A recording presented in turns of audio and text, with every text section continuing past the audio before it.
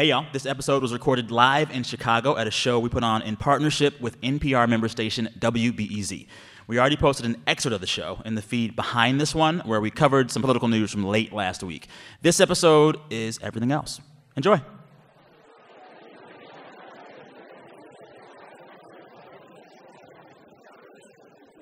I'll sing it. This is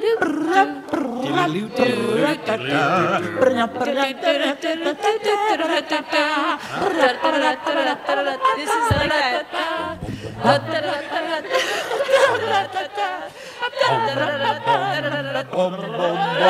Put your hands up. Please clap. Hey, y'all. Please clap. It's the NPR Politics Podcast, live from Chicago.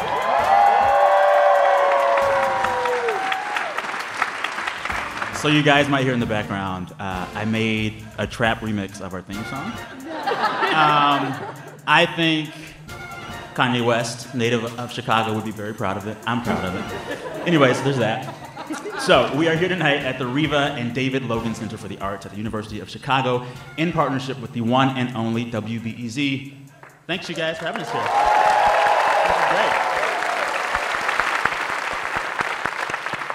This episode will be just a little different than our regular weekly roundup. We're going to discuss some bigger themes and stories from 2016. But we'll also take questions from the audience, you guys here, and we'll share what we just can't let go from 2016. With that, I'm Sam Sanders, campaign reporter. And I'm Tamara Keith. I cover the White House and the campaign. I'm Danielle Kurtzleben, political reporter. And I'm Ron Elving, editor-correspondent.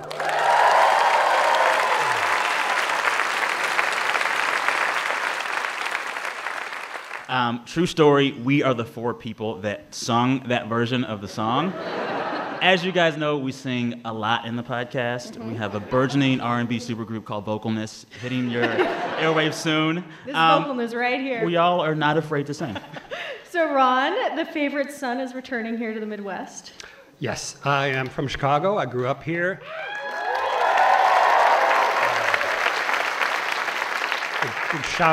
Big shout out to Lyman A. Budlong Grammar School, if anyone here got a few of those.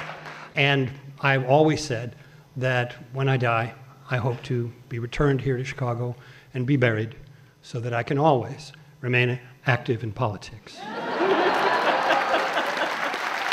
Well done. Danielle, you're a Midwesterner too. Yeah, I'm a favorite daughter, actually. They gave me a plaque.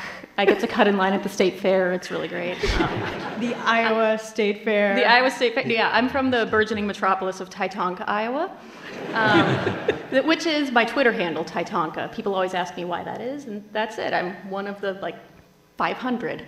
Well, let's move on. Let's do it. I wanted to say why I'm happy to be in Chicago. Oh, okay. I'm sorry, Sam. Two big reasons. My favorite sitcom of all time, Happy Endings, is set in Chicago. I love that show.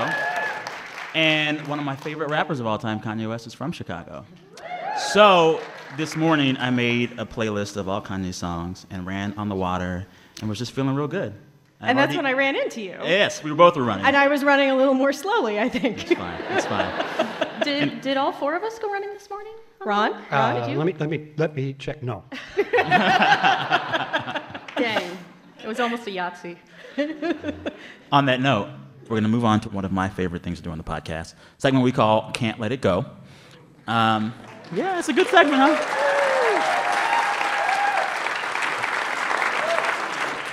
So usually this is where we all share a thing we cannot stop. Oh, yeah. Okay, we should explain the graphics. Yeah. I think that's Ron Burgundy, actually. And we should explain to our podcast audience there is a board, there's a large graphic up here with some cartoon images of us. In some other decade. I want to be my cartoon image. You look like a I feel like my badass. cartoon image does CrossFit. Yes. And my cartoon image drives a minivan. Oh, wait. I do. My cheekbones look great up there. Yeah, they really do. Anyway. On that note, Do your thing. usually our cligs, as we call them, are about a thing that we cannot let go from the entire week. But because this audience is so special, this show is so special, our cligs are going to be about the thing that we cannot let go from this entire election year, all of 2016. We've got some doozies. So Professor Burgundy, you will start. Well, in the sense that the Titanic and its sinking summed up the entire failure of the Industrial Revolution.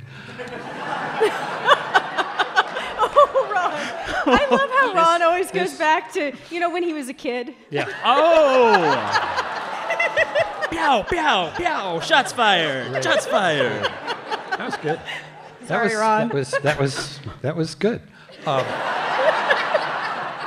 In that same sense, this video, I think, captures the essential overbearing metaphor for the last 12 months of our national politics. Can we run the video? Run the tape. For people who are just joining, this is 56th Street and 5th Avenue in New York City. It's Trump Tower, where some guy, we don't know who, is climbing the side of Trump Tower. Here we have a 20-year-old climbing to the top of the Trump Tower in hopes of meeting Donald Trump. Now, one way to see the metaphor would be that this young man represents the American news media. And that we have spent the last year essentially doing the same thing. And certainly we held an obsessive interest in the candidate, but so did our audience. And our audience has certainly rewarded many, many different media outlets for the attention they have paid to Donald Trump. I like to think of the people who came in there at the end and hauled the young man off of the side of the building with his suction devices and so on as the intrusion of reality and realism at some point in the entire process. Waiting for some police officers to come grab us and help us out of 2016. Also, the guy was that. cupping, which is all the rage. Oh my the God. Big Swimmers showed us. It's a thing. Ooh. None of these jokes were there So in many rehearsal. layers. Tamara, you're next. Yours involves a moment on video that is a little bit older, from 1992 to be exact. Yes. So Hillary Clinton was running for First Lady. No, wait. I mean, I guess. She kind of was. And Bill Clinton was running for president. And there was some controversy because there was a question as to whether Bill Clinton had been funneling state business into her very high-powered law firm where she was working. And she was doing some sort of campaign event, and the press started peppering her with questions about it, and this was her answer. I suppose I could have stayed home and baked cookies and had teas, but what I decided to do was to fulfill my profession, which I entered before my husband was in public life. Boom. Yes. That blew up into a firestorm. Yeah. Because the sense was that here's Hillary Clinton criticizing, belittling stay-at-home moms and women who have time to bake cookies. And it turned into a very big thing. Mm-hmm. Then Family Circle magazine, known for its cookie recipes, decided to have a little fun. And they said, let's create a cookie bake-off for That'll the fix it. spouses of the presidential candidates. And so they did. And now, it is 2016, and we have the first female nominee of a major U.S. political party. And guess what hasn't died? So, Wait, do they do this every 4 years? yes, it's a quadrennial thing. Oh, really? Yes. Quadrennial. You threw that out real good. Yes, this is the 7th quadrennial cookie bake-off. They changed the name to the Cookie Poll this year. So Whose are those cookies? these, so they asked the Clinton campaign for Bill's favorite cookie recipe, and Bill did not submit a recipe. The campaign submitted the Clinton family cookie recipe, which happens to be an oatmeal chocolate chip cookie with Crisco as the base, not butter. And it is also the identical recipe to the 1992 recipe, which was a winning recipe. So, guys, Bring Plagiarized it out. cookies, man. I've been baking. Full disclosure, I've had Tell me, like did 5 of these over the past week. They've been so good. We've tested them. And so we have both the Hillary Clinton, the Clinton family recipe, and we also have the Melania Trump recipe. Okay, So- go back. Here it is. You'll note that these are star-shaped cookies. I won't tell you where I've seen these before. At the office a couple days ago. So the Melania Trump recipe it's a biscuity, kind of a very It's a plain. flat biscuit. Yeah, You start with about 6 tablespoons of butter. You cream that with a cup of powdered sugar. But it turns out powdered sugar in a cookie just isn't very sweet, and so these cookies are not particularly sweet. The Family Circle magazine person who I interviewed, the food director, says that she thinks it is a traditional Eastern European cookie recipe, and in Europe, people don't like it as sweet as we like it here. All right. I'm going to just eat the sweet cookie over here. I think aside from the recipes, there is a larger conversation to have here about America's obesity problem? and about women. Gender. And why, well, also, like, the whole gender thing is just baffling that we're still doing this today. Right. But why do we keep asking people running for president to do all the other weird stuff? Bake cookies, dance on Ellen, shoot something. Throw an axe. Can't they just, like, tell us what they do as president? Crisco really does make the best cookies. I mean, that's just true. So, It is fact. Yeah. Fact check true. Okay. Danielle, what can you not let go from 2016? All right. So I do not have cookies. I do not have a video of a suction cup guy. I have academic research. Yeah! This is why we love you. This guy's excited. All right, so buckle up. All right. No, there was a study that I ran across earlier in the campaign that I just can't stop thinking about. And it's a study that shows a natural experiment sort of presented itself in broadband internet and how it spread across the US. So a few political scientists, researchers, they tried to look at broadband penetration into different counties in the US and how that squares with affective polarization. Now that means how much people on the right hate people on the left, how much people on the left hate people on the right. It's not about ideology, it's about how angry you are at the other side, essentially.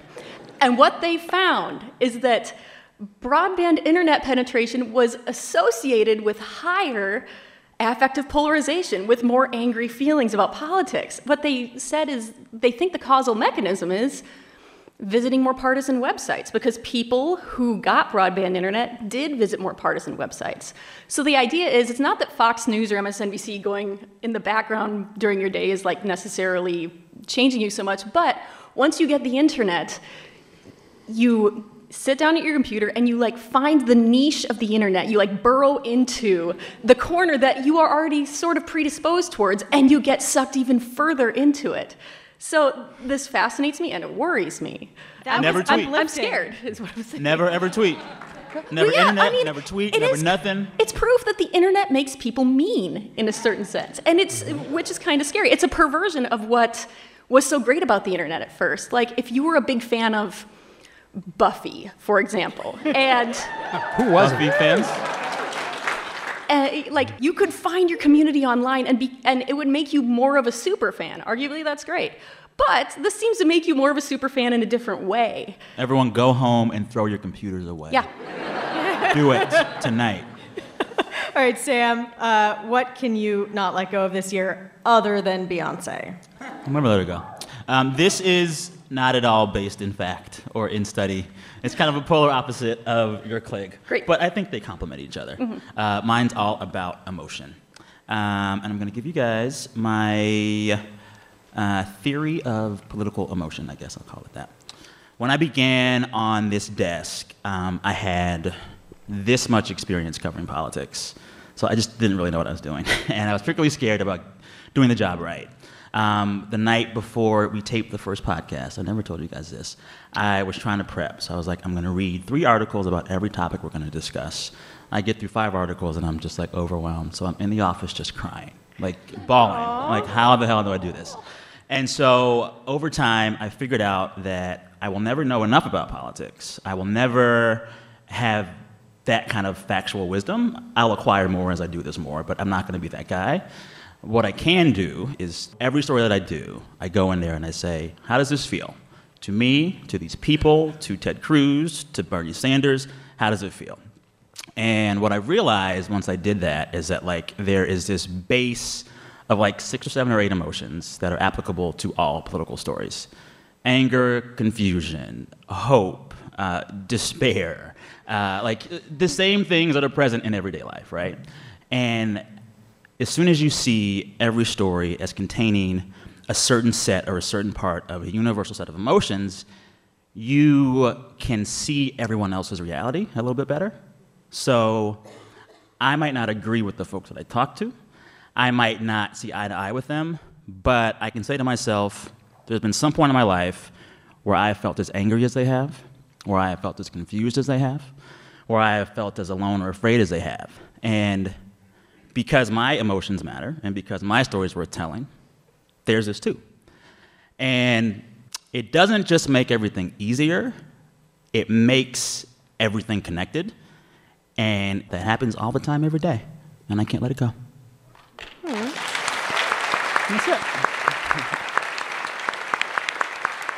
Okay, I think it's time for some Q&A, and this is always fun. We had you guys write down your questions, and please be patient as we deliver the microphones. Sam, who's first? We have 9 questions. The first comes from Dan Smith from Fort Wayne, Indiana. Where is Dan Smith? Where are you? Over here. Hey, Dan. Woo. We met earlier. Dan is wearing the coolest shirt. It's great. It's great. Man. It's got these, like, kittens riding these T-Rexes. Yeah. Snaps for your shirt, Dan. I really like it. Thanks. Okay, go ahead. As someone who is, quote, dragged here by his wife and has never listened to the podcast. Get out. Okay, to be fair, I listened to it once today on our way here. That'll Good work. preparation. Could you introduce yourself and describe your job or position in the most impressive way possible? Flashy is best. I'm not going first. Ron's eating a cookie. I hope that's impressive enough for you. When not eating cookies, I have been on the desk since the late 1990s. I have been an editor, and I have been a correspondent, now the senior editor and correspondent on my desk. I like to say that over the years, my responsibilities included covering the 3 branches of the federal government, the executive branch, the legislative branch, and Nina Totenberg.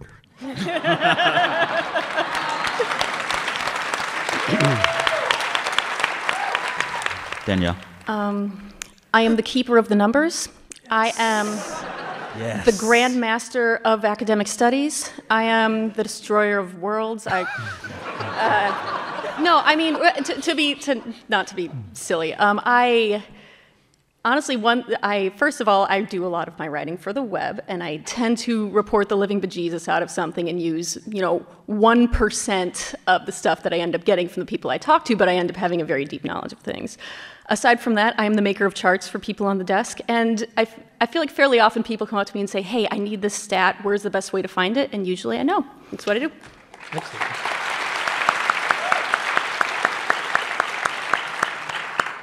So when I am not hanging out on the campaign trail, getting motion sick on the back of buses, being live on All Things Considered from buses or tarmacs, I sometimes get to sit in the second row of the White House press briefing room and ask questions and look awake, because in the second row you're always on television. And sometimes, just sometimes, I get to ride on Air Force One. Yeah. Which lots of things are very overrated about being a White House correspondent. Air Force One not being one of them.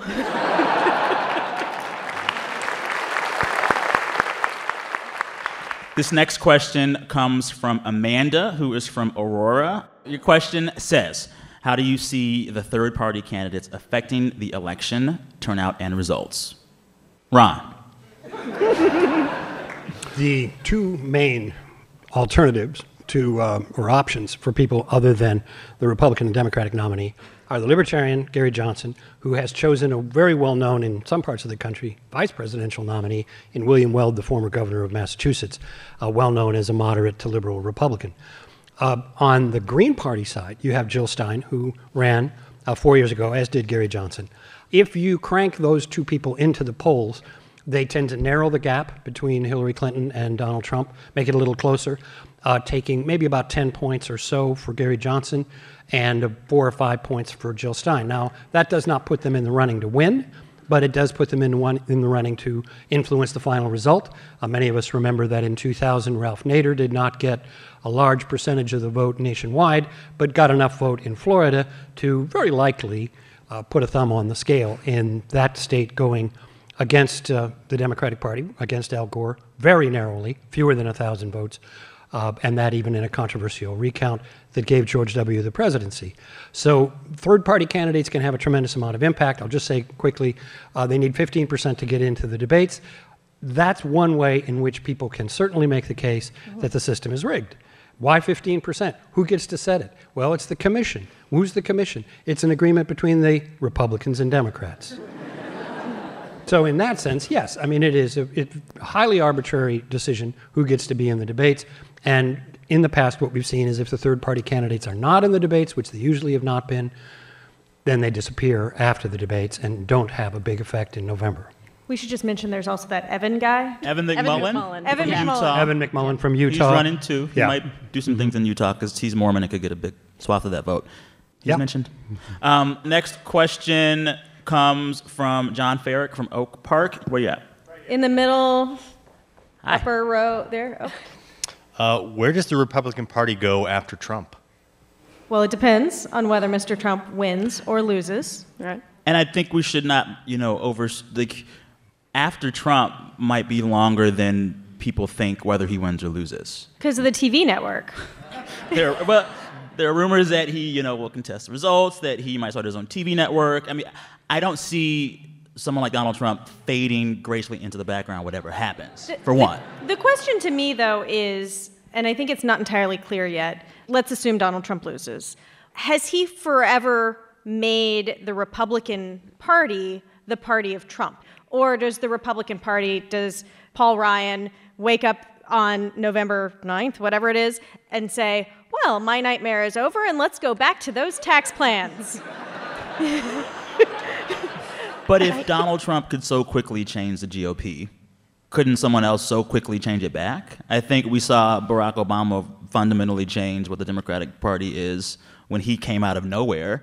Like, there are frequently stories of politicians come out of nowhere to, charge in, right? I mean, on the one hand, I don't know if Donald Trump really changed the GOP that quickly. I mean, you had a rift growing over the years. Yeah. I mean, you could in that way kind of see him as a sign, not necessarily like the catalyst for it. You could say he's both. And really, I mean, the answer, I think the only real answer to that question is win or lose. We just don't know because the struggle is going to go on. The struggle within the Republican Party for what kind of party it's going to be is not going to end anytime soon, whether Trump wins or loses. Could we get another party? Could we get a fourth party, third party, whatever you call it? I think if we get a third, we'll get a fourth. That it would tend to break the spell of the two-party system. But really, the most likely thing is that the more conservative people that did respond to Trump will be unable to swallow the people who are backing Trump, and that in the absence of Trump, I expect those two halves of the Republican Party, I don't know if they're exactly halves, but something like halves, will stay at war continually through the 2018 midterms and into the 2020 struggle, which has already begun. Many of the candidates from the last cycle are already running for 2020. Yeah. Kelly Cronin from Milwaukee. Where are you? Hi. Up front. Right there. So one of the criticisms of Hillary and Trump is that they haven't been doing many press conferences. And so my question is, what are journalists and voters looking for in a press conference setting that they aren't getting from these one-on-one interviews and other sorts of media events? Tam? I think that's me. Yeah. Mrs. Press Conference. So I think Donald Trump has actually done a few more press conferences than Hillary Clinton. It's been something like 250, 260 days since Hillary Clinton had a press conference. It was December of 2015, the last time she had a formal press conference. Now, what is the value of a formal press conference? She has done some press gaggles. I've been there for a few of those. You're like in an ice cream shop and she turns to you and smiles instead of not smiling, and you're like, oh, it's time to ask questions. And because usually it's like we're not there, but if we get the smile, it means we are there and we can ask questions. And typically that's like there's a news thing, like the last one she had, it was the weekend that Donald Trump had insulted the Gold Star family, the Khan family, and 7 of the 8 questions were, and do you think he went over the line? How far over the line do you think he went? Like, we were fishing for a soundbite, basically, because we all had stories to write. So that's not that productive for us. With a press conference, if we could have a press conference with Hillary Clinton, somebody could ask her a question about, say, TPP. Like, is there something that could be done to the Trans-Pacific Partnership to make it something you would support? And she would give sort of a dodgy answer the first time, because, this is not a specific criticism of Hillary Clinton, it's politicians give a dodgy answer the first time. And then somebody else would raise their hand and figure out where the imprecision in her language was and ask again. You could go 3-4 questions on the same topic, really burrow in, and get somewhere. But we are in a post-policy election, and I think that her campaign has made the calculation that they can do these interviews and they can take the heat on not doing a press conference and avoid having to take positions on things that could hurt her. Next question, Laura from Chicago. Up there. Okay. My question was, do you think that we'll see Chicago Mayor Rahm Emanuel out on the campaign trail? Supporting whom? Nah. Thank you for your question. No, I realize that there's a very long relationship between It's okay. Between the Clintons and Rahm Emanuel, and obviously you would assume that he might be an asset for them under other circumstances.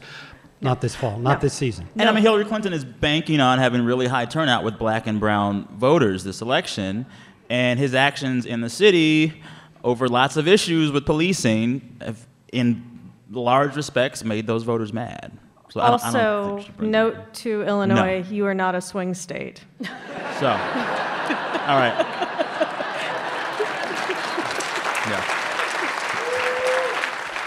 Jeff from Chicago. Jeff from Chicago. Where are you at?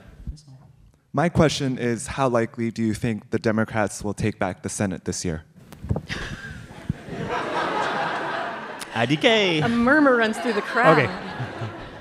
Real quick on the numbers. There are 34 seats on the ballot for the Senate this year. 24 of them are held by Republicans. Approximately 10 of them are in some degree of jeopardy. There are only 10 Democratic seats on the ballot. 2 of them are in some degree of jeopardy. Probably only 1 of them is really in jeopardy. So if you figure something along the lines of a third to a half of those Republican seats may very well go down, especially if Hillary Clinton wins. Well, we start right here in the state of Illinois. The likeliest one to go would be Mark Kirk. Not that he should necessarily. But he's probably the most endangered Republican senator. But he's number 1 on everybody's list. Ron Johnson up in Illinois is number 2. And Wisconsin. Up in Wisconsin. Johnson of Wisconsin. I actually know that he's from Wisconsin. I need to explain that, but like in the Senate, there's like 2 Johnsons, and so it's Johnson of Wisconsin. Wisconsin anyway. Johnson, we call it. That's all it means. That's all it means. And then right over here in Indiana, since we're not traveling very far here tonight, you've got the vacant seat there where Evan Bayh decided he does like to be in politics after all. And after being governor and senator, he'd like to come back and be senator and maybe something else someday. So he's suddenly back in the picture. So that's 3 right there. The current margin in the Senate is 54 to 46. So if there is a Democratic vice president, the Democrats control the Senate with just 50 votes. So if they can take away 4 or 5 and only lose 0 or 1, they can get to 50. And right now I would bet, if you had to bet, that the final answer will be somewhere around 50-50, pretty close to 50-50, maybe 1 or 2 off. Dan from Schaumburg. Did I say it right? Schaumburg? Front row. Hey, man. Hi. So I am curious what Hillary Clinton would do if she became president with Bernie. Would she perhaps put him in her cabinet or make an announcement in advance to win over some of the Bernie supporters that she may have isolated? I don't think that happens. I don't think they like each other. But to put it diplomatically, Bernie's greatest influence would be in the Senate. Yeah, and I also think that his harshest critiques of Hillary Clinton were kind of like he disagrees with her almost ethically and spiritually. I Like- think spiritually is the yeah. Yes, It was pretty like, biting. It's deep, right? So I don't see that happening. So, the last two questions I'm going to read myself, and we're going to do them so quick. David from Chicago, he says, I noticed some of you have cushions for your lower back. I don't. He continues, does this mean you are weak like Hillary?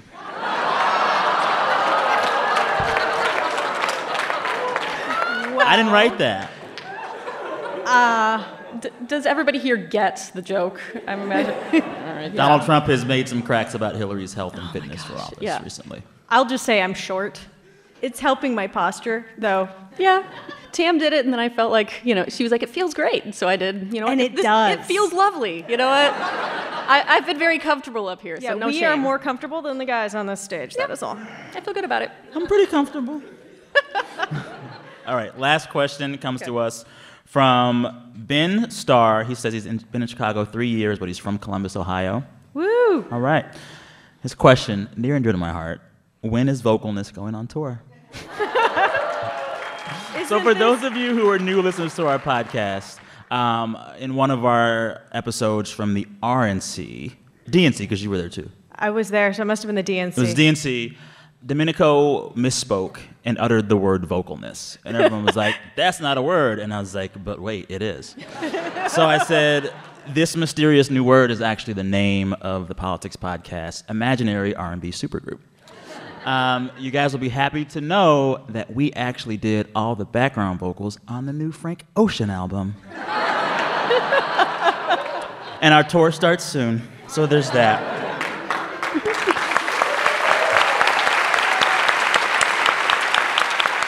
So, this is the last part.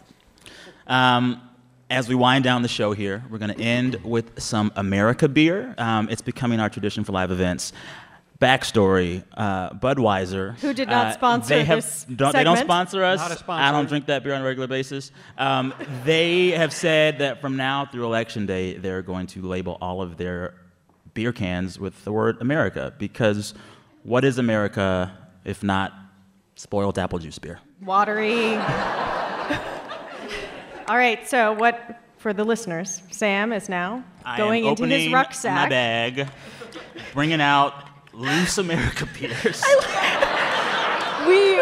In mere moments, we may have America beer all over us. And we're going to drink it. I like that it's in your backpack, like you snuck it into a baseball game or something. It's not hot sauce, but it's fine. We'll do it. So, we actually Now can't we're give you in guys Wisconsin. beer. We aren't allowed to give you alcohol for free at these things. Otherwise, I would totally have like 3 bags full of stuff for you all. But 'Cause we've got a that's life. 12-pack. I need to crack mine open. Hold on. Okay. Last part. Wash those cookies down. They were a little dry. So, we have less than 90 days until the election. I mean, not to sound cliche or anything, but we have a real horse race here, right? Horse race? Horse race. Sam, I think at this stage of the game, we as professionals would never want to resort to cliches. Never. Never. But I can tell you that this is an election that will be won in the trenches. We're going to press the flesh. I see total hand-to-hand combat in the red states versus the blue states. Or battleground states, purple states, swing states. But it's all about turnout. You have got to get to the grassroots, to the people. And how will they do that? Well, pitching wins pennants, so they will pivot and throw a Hail Mary. I hate pivot so much. Half-court shots at the buzzer, followed by some home runs. But after that, it's a race to the finish, but it's not a sprint. It's a marathon. I am going to double down here and say this is going to be a real war of words, just carpet bombing the battleground states with ads. Carpet bombing involves breaking some eggs to make some omelets. But, of course, there's always a risk that someone might get caught kicking the can down the road and have to be thrown under the bus. And if you're going to make omelets, Ron, the knives have to come out and the gloves have to come out.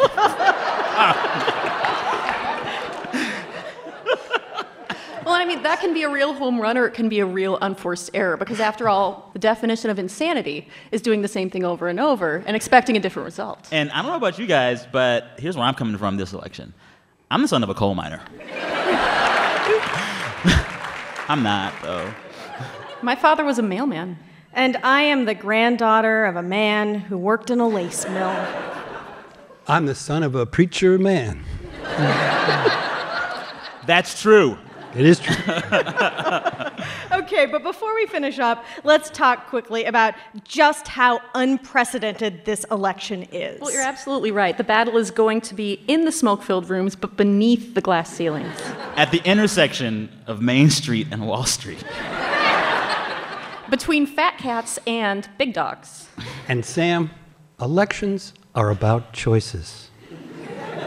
It'll be a real barn burner. No, you mean barnstormer. Well, first you storm the barn, and then you burn the barn. Now I get it. Well, it'll be a stem winder and a game changer. More of a slugfest. Obviously with real echoes of Ronald Reagan. But what do the polls say right now? Sam, the only poll that matters is the one they take on Election Day. You know, Ron, I have never heard that one before. Thank you, guys. That's it.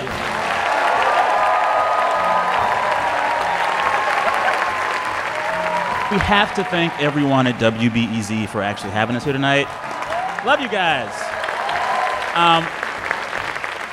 Tyler Green is somewhere around here. He was the wizard that produced this whole show tonight. Thank you.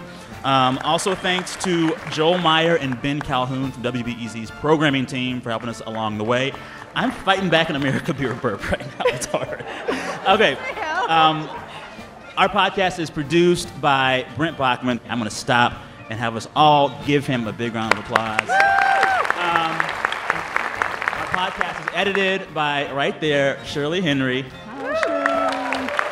Along with Mathani Maturi and Beth Donovan in their absence.